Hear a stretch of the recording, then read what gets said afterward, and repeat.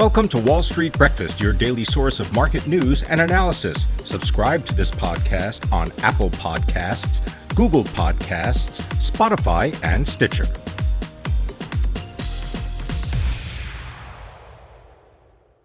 Good morning. Today is Wednesday, November 3rd. I'm Pim Fox. Our top stories include waiting on the Fed, Democrats reach a drug price deal, and Zillow closes the door on home flipping. Those stories and more, but first, let's get a check on markets. S&P 500 futures pointed to little change at the open. NASDAQ 100 and Dow futures are also unchanged. The 10-year Treasury yield is 1.53%. Oil is lower at $82.30 a barrel. Gold is down 0.3% at $1,783 an ounce. And Bitcoin is unchanged at over $63,000. Overnight, the MSCI Asia Pacific ex-Japan index was broadly unchanged, with markets in Tokyo closed for a holiday. In Europe, the Stoxx 600 index is higher by 0.1%. Now our top stories. The Federal Reserve is expected to announce a $15 billion reduction in the monthly pace of asset purchases today, while staying away from any move toward hiking rates. Chair Jerome Powell will hold a press conference 30 minutes after the 2 p.m. Eastern Time publication of the decision. Last week, Chair Powell said he thinks it's time to taper, but not to raise rates. Senate Majority Leader Chuck Schumer announced that Democrats reached a deal to lower prescription drug prices for seniors and families as part of the Democrats' effort to complete and potentially vote on a $1.85 trillion social change and climate bill this week. Medicare would be able to negotiate prices for some prescription drugs, penalize drug companies that raise prices faster than the rate of inflation, and cap out-of-pocket costs for seniors at $2,000 annually. House Democrats aim to complete the $1.85 trillion social spending bill within days, including measures to fight climate change, repeal a $10,000 limit on deducting state and local taxes, and reform immigration rules. And real estate firm Zillow tumbled for a second straight day on Tuesday after reporting that its computer model for buying and selling homes rapidly doesn't work.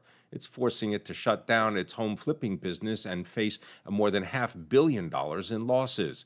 Getting out of iBuying, as the home flipping business is known, will take several quarters and lead to job cuts of about 25% of Zillow's workforce. That's according to Chief Executive Rich Barton speaking on CNBC. Zillow shares closed down 10% on the news Tuesday. They're off another 17% in pre-market trading today to $72 a share. That's down from last week's peak of nearly $104 a share, bringing losses over the 3 sessions to 30%. In earnings news, CVS Health is trading flat in pre-market after better-than-expected financials and a boost to its 2021 guidance. The New York Times reported results that exceeded analyst estimates. Scott's Miracle-Gro reported earnings per share that beat analyst expectations by 4 cents and issued an upbeat 2022 guidance report. Tupperware reported earnings that beat analyst estimates for earnings per share by 48 cents, though the company did miss on revenue. The shares are down more than 1% in pre-market trading. Marriott reported inline earnings per share, but beat on revenue. World revenue per available room night was down 26% compared to the 2019 third quarter. That's a significant improvement from the second quarter, where revenue per available room night declined 44% compared to the same quarter in 2019. Pitney Bowes reported earnings that beat analyst estimates by a penny, but missed on revenue. The shares are down 3%. Norwegian Cruise Lines reported a lower earnings per share and missed on revenue, but it does expect to be profitable in the second half of 2022. The shares are lower by 0.9%. Looking ahead, approximately 75% of capacity is expected to be operating by year-end 2021, with the full fleet back in operation by April of 2022. Emerson Electric reported results that exceeded analyst estimates, beating on earnings per share by 3 cents and missed on revenue, but issued an updated Q1 and fiscal year 2022 guidance. The shares are up 2%. Exelon reported results that exceeded analyst estimates, beating on revenue and earnings per share. The company narrowed its full-year earnings per share guidance. The shares are slipping 0.25%. Humana reported third quarter revenue that missed Wall Street estimates, but provided an update on its financial guidance for the year. The stock is down 0.5%. Office Depot reported results that exceeded analyst estimates that missed on revenue but beat on earnings per share by 33 cents. The shares are up nearly 2%. Shares of Deutsche Lufthansa are up nearly 4% as the air carrier returns to a profit in the third quarter and turns cash flow positive. At the end of the third quarter, new bookings had reached around 80% of the 2019 level. Tickets in premium classes are in particular demand. Match Group, the company behind the online dating platform Tinder, is lower by 3.5% on an earnings miss and a downside outlook. NiSource reported results that exceeded analyst estimates, reporting earnings per share that beat by a penny. It issued an updated 2021 guidance as well as issuing an initial fiscal year 2022 guidance. Other companies reporting today include Booking Holdings, Electronic Arts, Equinix, Etsy, Fox, MetLife, MGM Resorts International, Pioneer Natural Resources, Qualcomm, and Take-Two Interactive Software. In other news, Republican Glenn Youngkin defeated Democrat Terry McAuliffe in the Virginia's governor race, and Republican Jack Ciattarelli held a thin lead over the Democratic incumbent in the gubernatorial race in New Jersey.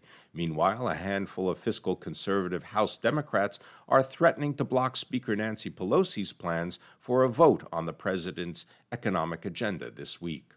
The Centers for Disease Control and Prevention officially approved COVID-19 vaccines for children aged 5 to 11. More provinces in China are fighting coronavirus outbreaks than at any time since the COVID-19 virus first emerged in Wuhan in 2019. China's premier warned that the country's economy faces new downward pressures. Oil prices declined amid indications that the U.S. crude supply was higher than expected, along with pressure from the U.S. on the OPEC Plus group of producers to ramp up production. OPEC Plus heads into its monthly meeting Thursday to discuss output plans for December. The real estate unit of private equity giant EQT has sold a portfolio of U.S. industrial real estate to a group led by an Asian sovereign wealth fund in a deal that values the portfolio at nearly $7 billion, including debt. Rental car company Avis jumped 108% during Tuesday's trading session after it beat Wall Street earnings expectations as revenue almost doubled from last year. Bed Bath & Beyond shares surged 85% on Tuesday on a $1 billion share buyback program. Allbirds has priced its upside initial public offering at $15 a share, and the shares are expected to begin trading today on the NASDAQ. Netflix is launching its first mobile games. Activision Blizzard is delaying two key titles, Overwatch 2 and Diablo 4. Deer workers remain on strike after rejecting a second contract offer, and mortgage application rates retreated after hitting a 7-month high.